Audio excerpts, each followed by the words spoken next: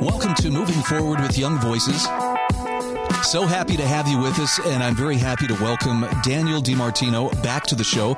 Daniel is one of the very first Young Voices contributors that I ever met.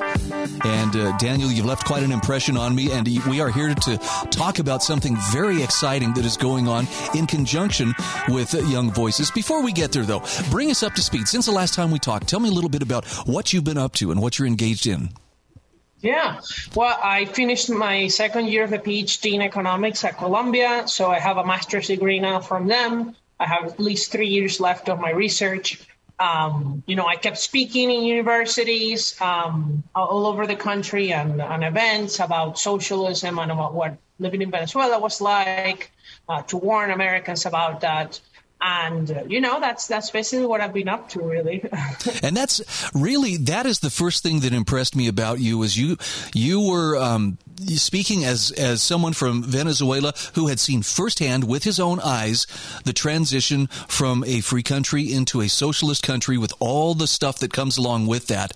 And there's a very exciting new project that Young Voices is launching, and you are right there at the forefront of it. Tell me about the Dissident Project.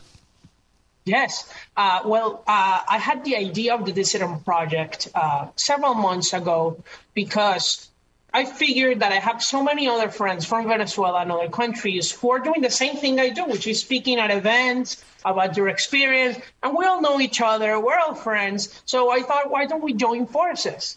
And then Florida passed a law that required high schools to teach about communism and about socialism, including at least 45 minutes a year that can include firsthand experience from people who lived under those systems.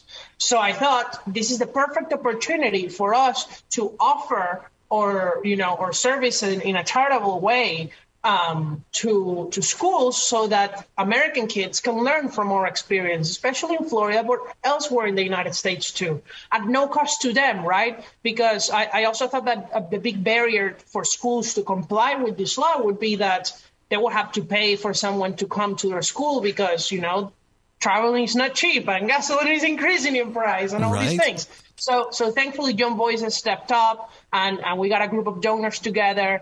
And now we funded this project. Of course, we welcome more donations, but mainly we're looking for requests from schools to bring the group of 8 people we have from Cuba, Venezuela, North Korea, and Hong Kong to speak to their schools. That's so powerful. Tell me a little bit about some of the individuals that you're working with on this project.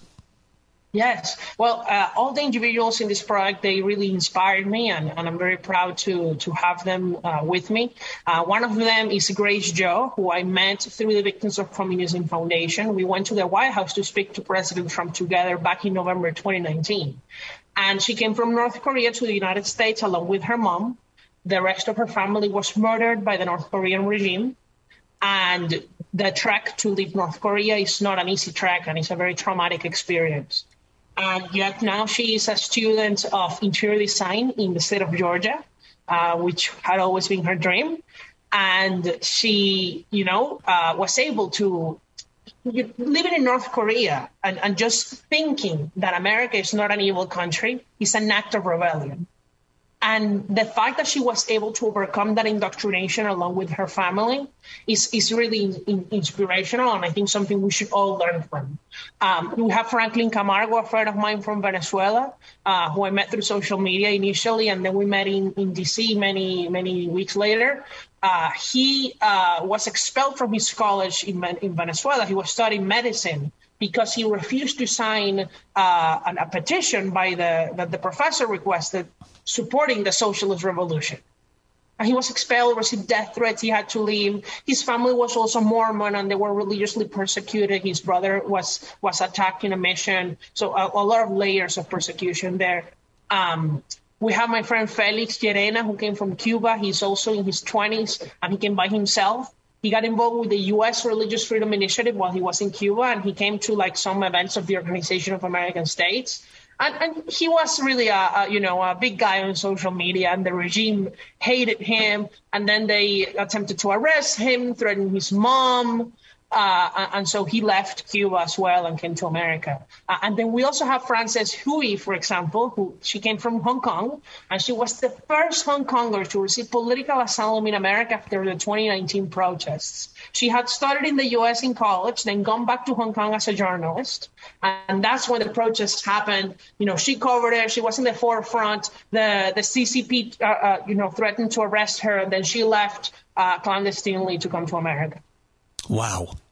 I'm looking over this roster, and I see young faces, but I see faces that have actually lived an experience that I don't think a lot of people here in America can fully appreciate could also happen to them.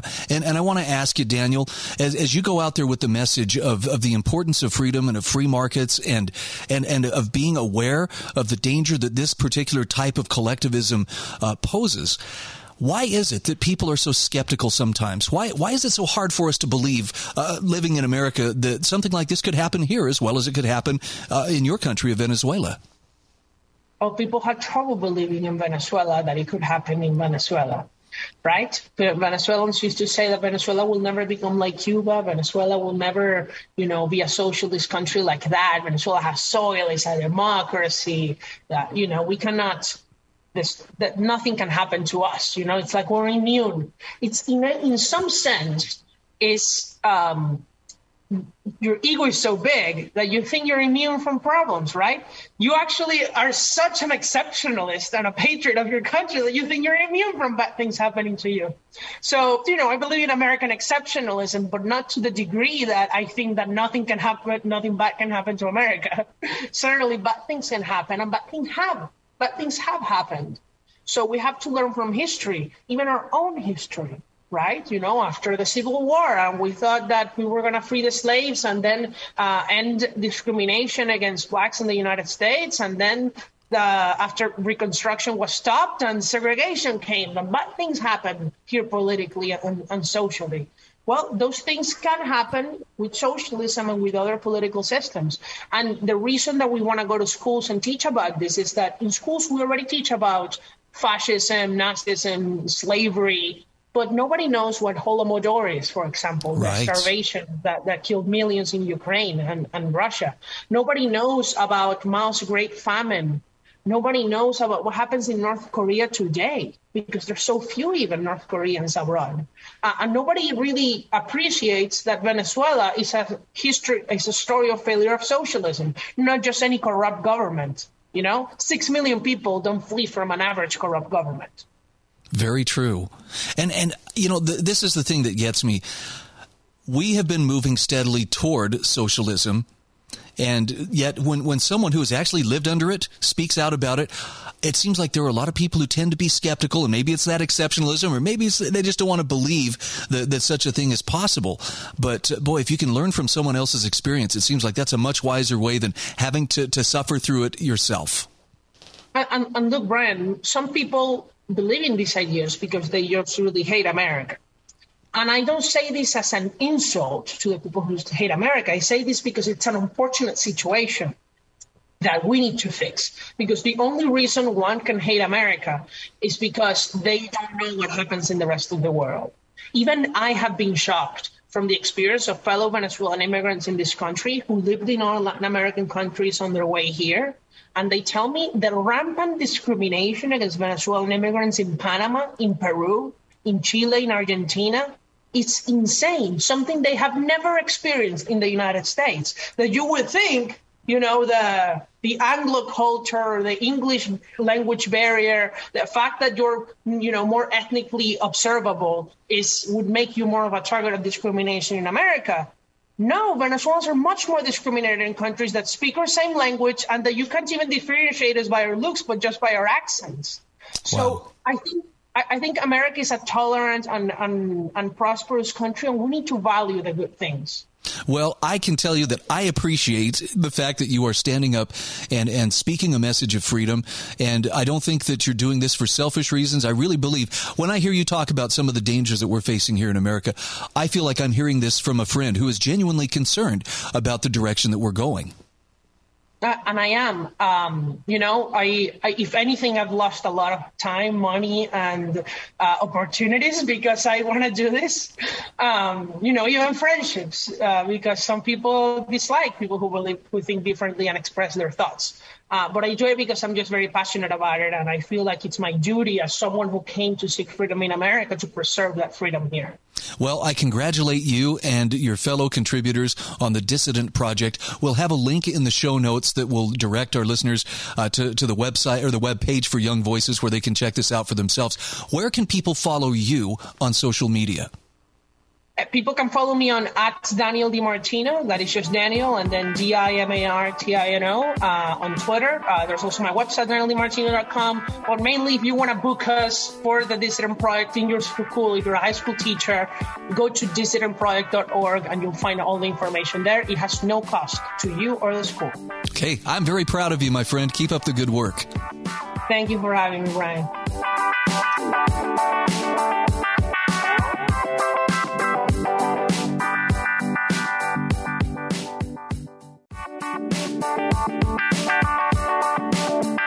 Welcome back to Moving Forward with Young Voices. We're happy to welcome Andy Young to the program. He's a legal fellow at Tech Freedom, a nonprofit, nonpartisan think tank focused on technology, law, and policy, as well as being a Young Voices contributor. Andy, how are you today? Great. Thank you for having me.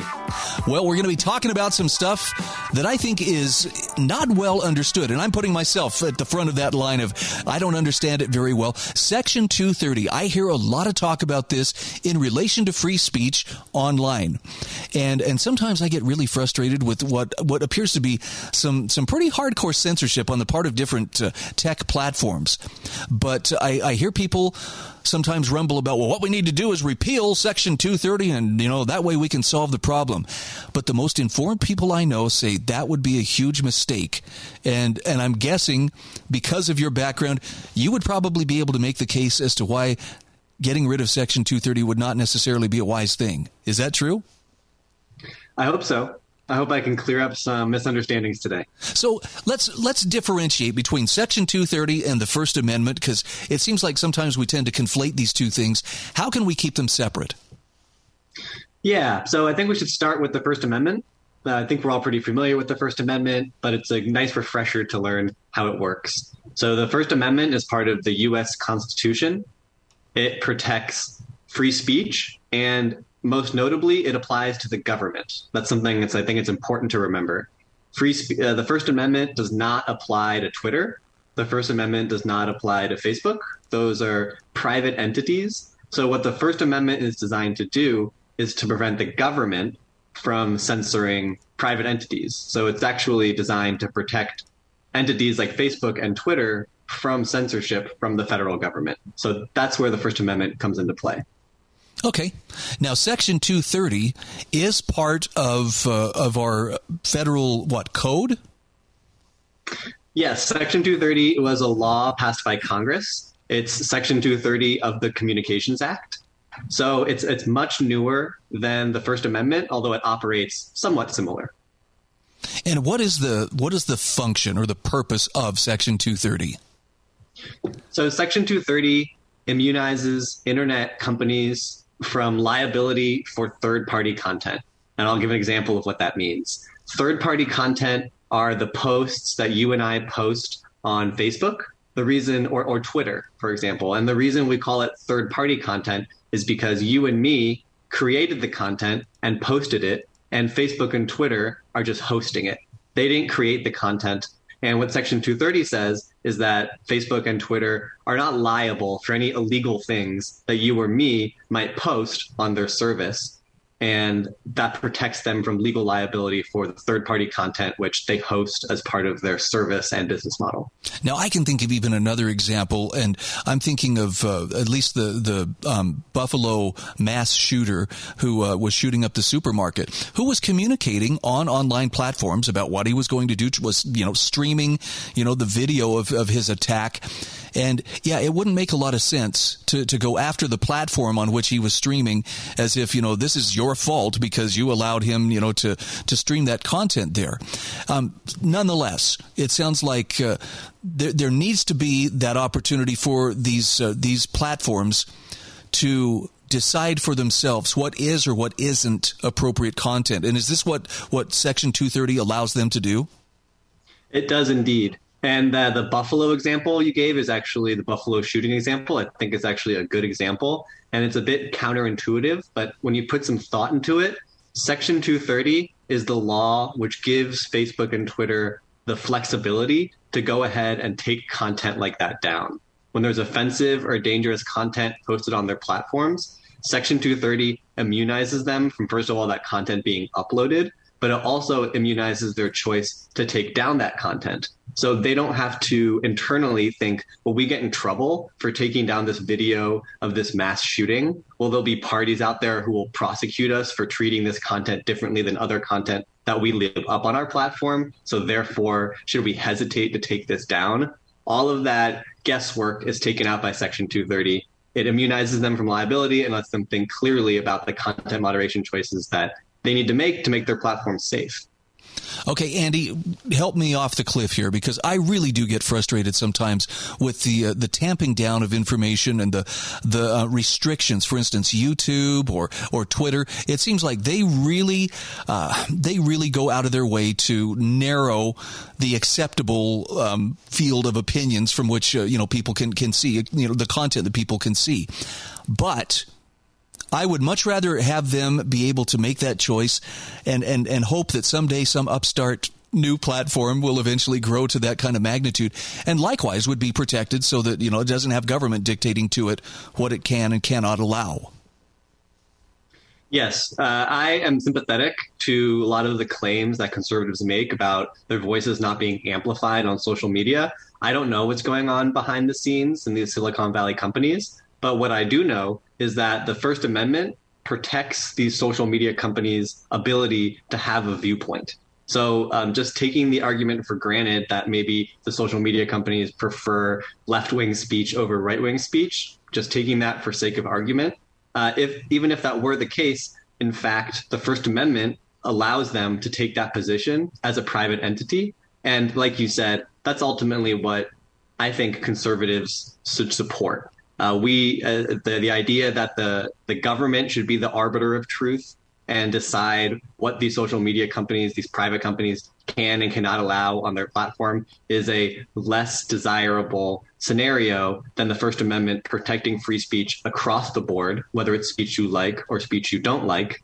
And that's the ideal scenario. That's the way the First Amendment has worked for hundreds of years.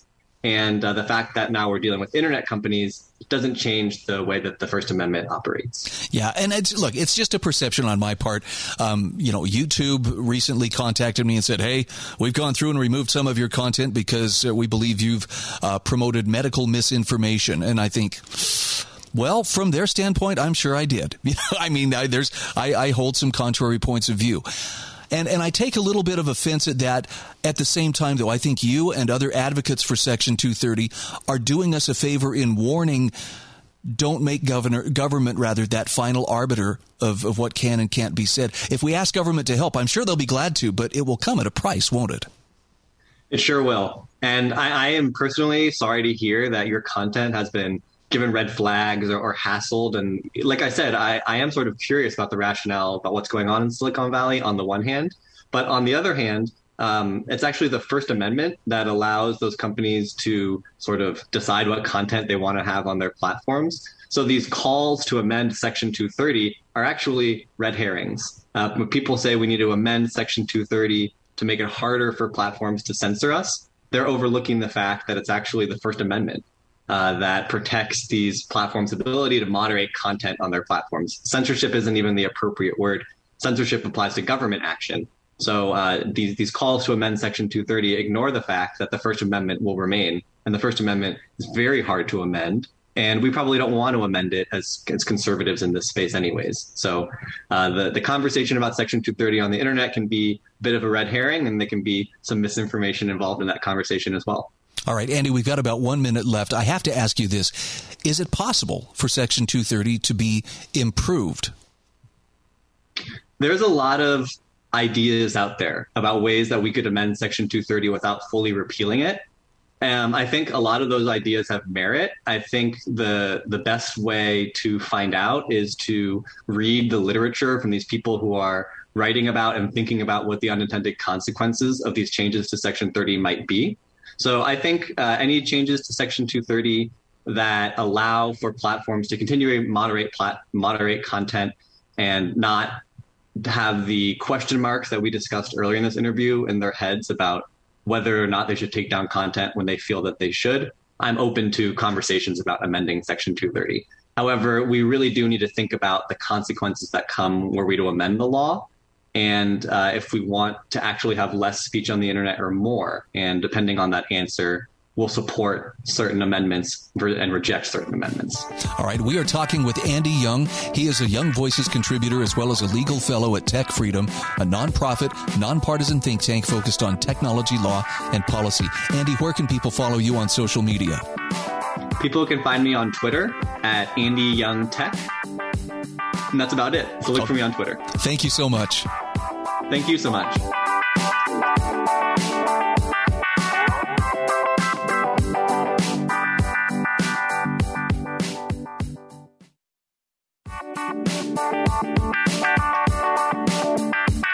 And welcome back to Moving Forward with Young Voices.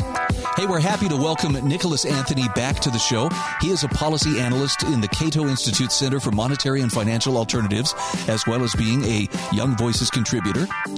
Tell me what else is keeping you busy these days. Oh gosh, there's a little bit of everything these days. Mostly focusing on a lot of the issues surrounding financial privacy these days. Talking a lot about how inflation is coming into the conversation, where it's not just affecting the prices, but also just our quality of life. But also, aside from that, looking at some of the things going on in the market and trying to keep track of everything that's going on, and really just figuring out what the best way forward might be. What's this about inflation? This is the first I've heard of it. I'm just kidding. I think everybody's getting a little bit of an object lesson in it right now. And I have your article in front of me from Cato.org, How Inflation Erodes Financial Privacy. Now, I know how it diminishes the purchasing power of every dollar in my pocket, but talk to me about how it takes away financial privacy as well. Well, this is something that it goes on year after year, even in periods of low inflation. It can be high like we're seeing right now, or pretty low like the past 10 years. There's this constant increase of the surveillance regime that's going on as far as Americans' financial data goes. And it really just dates back to the 1970s when the Bank Secrecy Act was first enacted to create this reporting regime in hopes of countering money laundering and the use of secret foreign accounts. But now it's turned into something much different. It originally was required. One of the first provisions was that anytime someone moves $10,000 of their own money, it would be reported to the government. And it's remained at $10,000 since 50 years ago. Wow. So it just has constantly increased because of inflation.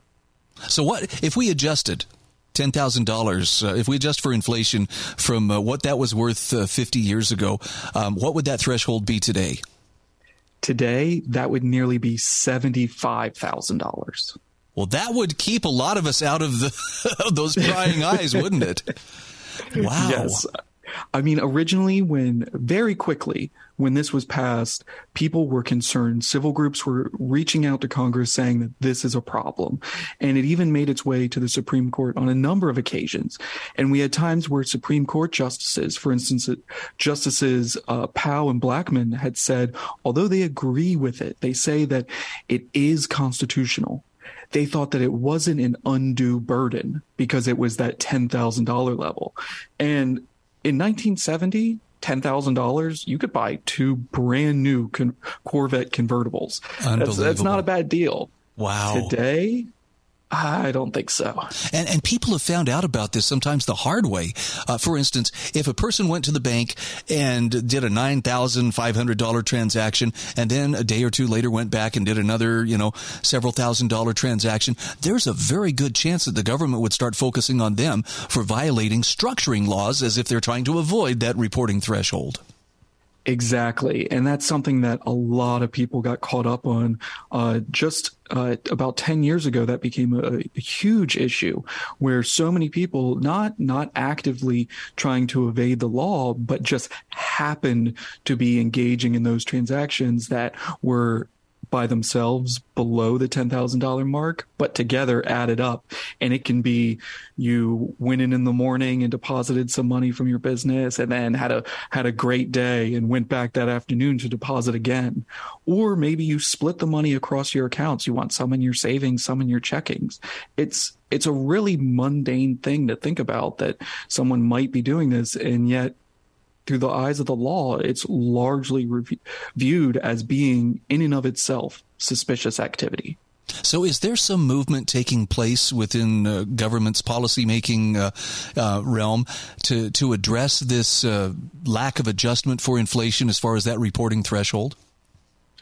Well, brilliantly, FinCEN, the agency in charge of overseeing these reports, it was just a few years ago, I believe in 2016, when they decided that inflation was sufficient to increase their monetary penalties. So the fines that they're levying for these crimes or the alleged crimes taking place.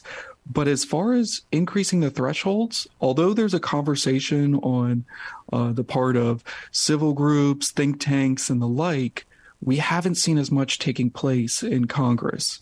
They're currently doing a review right now to decide if it might be justified. But I think it speaks for itself to see that what was originally $10,000 50 years ago is something else completely today. And what about the effectiveness of these, currency transaction reports or the suspicious activity reports? I mean, have they managed to really take a bite out of crime by having these, or is this largely symbolic? It seems like it's symbolic. In 2019, there was roughly 20 million reports filed on Americans using their own money. And yet we don't really know how many crimes were actually stopped because of that. FinCEN has an awards program where they celebrate a few cases that took place over the course of the year, but that really does not justify the larger picture. There needs to be some sort of accountability that shows whether or not this is effective, because at the moment, all signs point to it not being so. Yeah, and does it just endure because, I don't know, inertia? We've been doing this for a long time. I have no reason to change it now. Sadly, inertia is a very powerful force in Washington.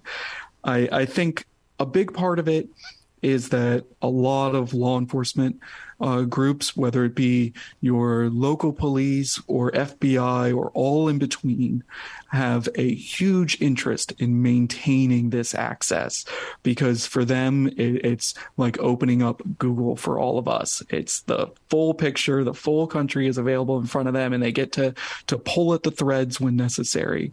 Yet, for the large majority of the justice system, when an investigation needs to take place, whether it be a government official or the local police officer, they need to supply some sort of probable cause to secure a warrant to make sure that individual rights are being respected, and it should be no different here. Although it's going to make the job harder, there is a reason why the U.S. Constitution exists, and there's a reason why it needs to be respected. I want to just shift away from inflation and privacy for a moment and just talk financial privacy in general. It seems like there is a very strong push to move toward more of I'm hearing about central bank digital currencies and so forth, and it seems like that would effectively make financial privacy a thing of the past. In your opinion, is this something that is viable? Is it something that is gaining traction? Should we be aware of it or concerned for that matter? I really think everyone should be aware and concerned about the possibility of a central bank digital currency or CBDC, because one of the the last protections that's really in place for financial privacy these days is the fact that banks and financial institutions act as a third party that the government has to approach. Through a central bank digital currency, all of a sudden we have a direct line between the individual and the government. And that's something that is immensely concerning for me. And it's something that we see other countries implementing, like the digital currency in China right now, where they are using it as a surveillance tool. And while there might be some protections put in place, I really do worry that without a larger reform, a larger movement to protect financial privacy, those will just be swept under the rug ultimately with a central bank digital currency. Well, and I even look at the Canadian trucker convoy. Boy, there was a lot of financial shenanigans and loss of privacy and even loss of access to their funds just based on, well, you're at odds with your government, and that's not allowed. Kind of exactly. Chilling. And we see that all over the world, unfortunately. We see that in countries like Russia and China and Sudan. In all of these authoritarian countries, we see the financial system used to oppress individuals, especially those speaking out against the government. What we saw this year was different in that it's one of the freest nations of the world engaging in this practice. And that should really be a wake-up call to all Americans that financial privacy is something that once you lose it, it is hard to get back. And when you have an unchecked system, it's very easy for those in control to use it as something to control you. Again, we are talking with Nick Anthony. He is a Young Voices contributor and also participates in the Cato organization's their financial department study. I'm sorry, I'm giving that. You can tell us, where can people find more of your work? Absolutely. People can find me online at Econ with Nick on Twitter, and just on Cato.org, search Nicholas Anthony, and you can find me there, as well as a complete record of all my work. Nick, great to talk with you. I hope we can connect again soon. Always great to talk with you, Brian.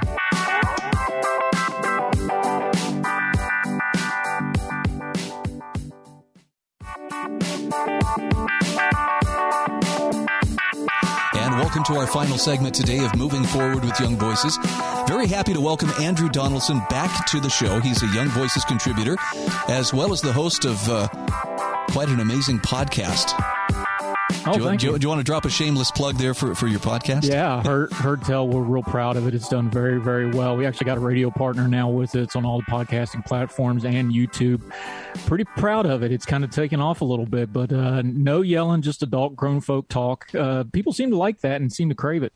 Yeah, and you're very active on Twitter. I learn a lot from you, as well as get to see a lot of amazing food that you and others post on there. I mean, it's I'll tell you, if somebody was going on a diet, I'd warn them twice about following your account.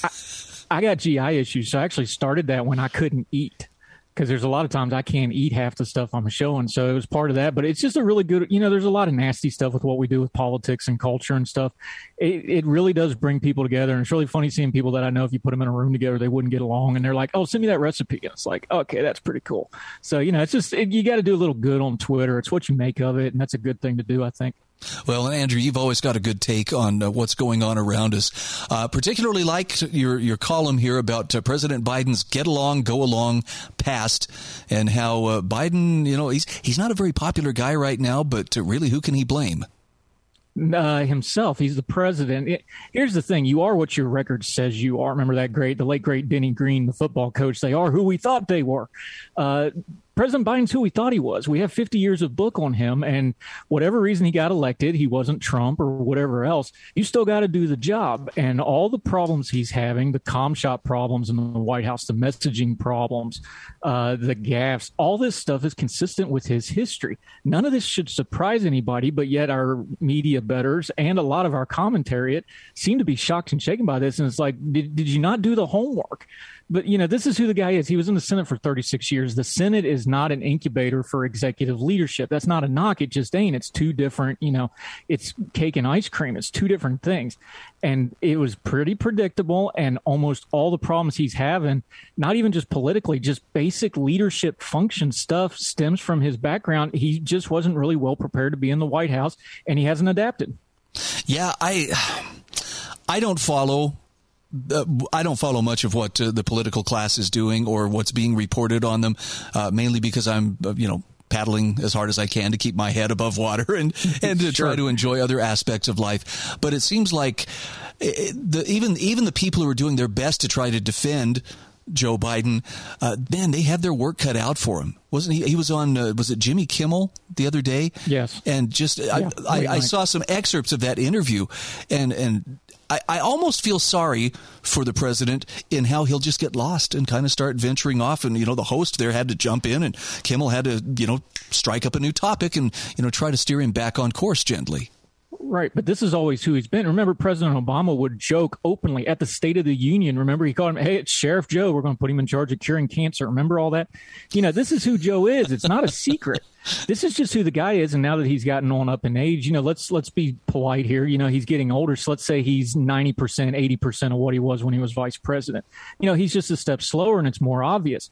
And the staff he has, there's this great line that I'm stealing from somebody, and I don't know who it is, or I'd credit them, but I'll admit it's not my line, that the Democrats' problem is they run people over 70, but all their staffers are under 40.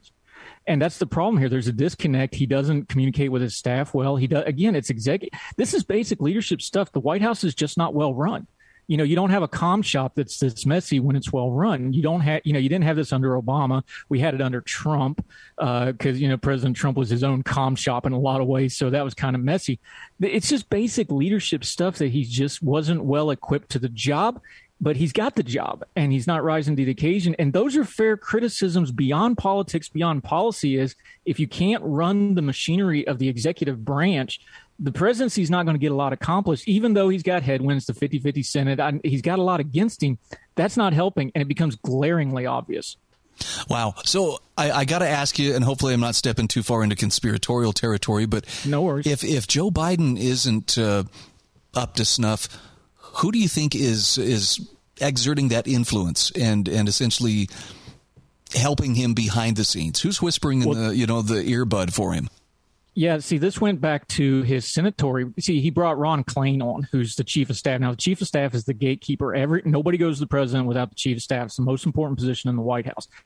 That's from his Senate days. So all the stuff from his Senate, he basically just brought the same team and then tried to upscale it, and we see how that's not really, really working well. We saw reporting this week where Susan Rice can get to the president's ear anytime she wants to, and we can talk about the foreign policy disaster she's been over the years, another Obama holdover. It's a small circle, and that's part of the problem with President Biden is he is his own guy, and he is his own legend in his own mind, and I really don't mean that disrespectfully at all. It's just he's always been a big talking guy. That's just who he is. He's Joe. He's Sheriff Joe. He gets things done, and that burns him when you're in the executive because you're saying stuff, and other countries react to it. And policy reacts to it, and Congress reacts to it, and the media reacts to it, and then the comm shop runs behind him, and then they have to try to clean it up, and then 2 days later we get whatever the actual policy is. That's not good for the country. So are you suggesting that some of these foreign countries maybe aren't as impressed with his stories of corn pop as we are? Okay, I'm a guy that just sits at a computer and reads about this stuff. So if you don't think the foreign heads of state don't have good book on him, you don't think Vladimir Putin has a really, really good read on Joe Biden after they've met, I think, 20 some times over the last 25 years, give or take. Vladimir Putin has a read on Joe Biden. And our allies do too. The Brits have a read on him. The Japanese have a read on him. The Australians have a read. Everybody knows who Joe Biden is. He has a 50-year record of who he is. It's just silly to pretend he's something that he is not. So we have to deal with what he is, which is limited, which is struggling, and then go forward from there. Look, if you didn't vote for him, you voted for him, whatever. He's the president. We need the president to function. You could argue just on a basic level, the White House is not functioning really well right now.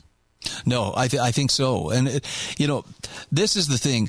I used to take comfort in the idea that when the founders wrote the Constitution, they didn't write it in such a way that, this system of government stands or falls on the competency of the president. There were checks and balances built in. but I'm concerned. I'm wondering if maybe I may have overestimated, how those checks and balances might spread out some of the responsibility. Well, not really, because the American people are going to do what they cyclically and historically do. Now, I never count on the GOP to not shoot themselves in the foot, but they should do really well in this midterm. They're going to probably get the House. They may get the Senate. You're going to have that power balance go back. And not that they got a whole lot done anyway.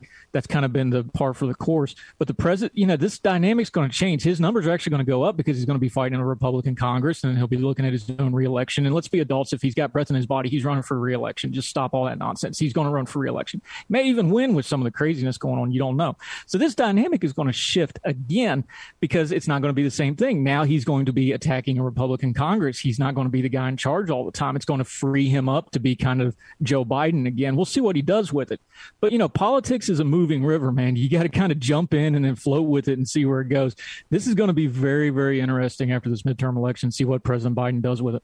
I know there's been a lot of prognostication that the Republicans are pretty well positioned going into these midterms. However, I'm seeing a number of Republicans stepping up and signing on to proposed gun control, for instance. And I have to ask you, do you think that might hurt them in the midterms?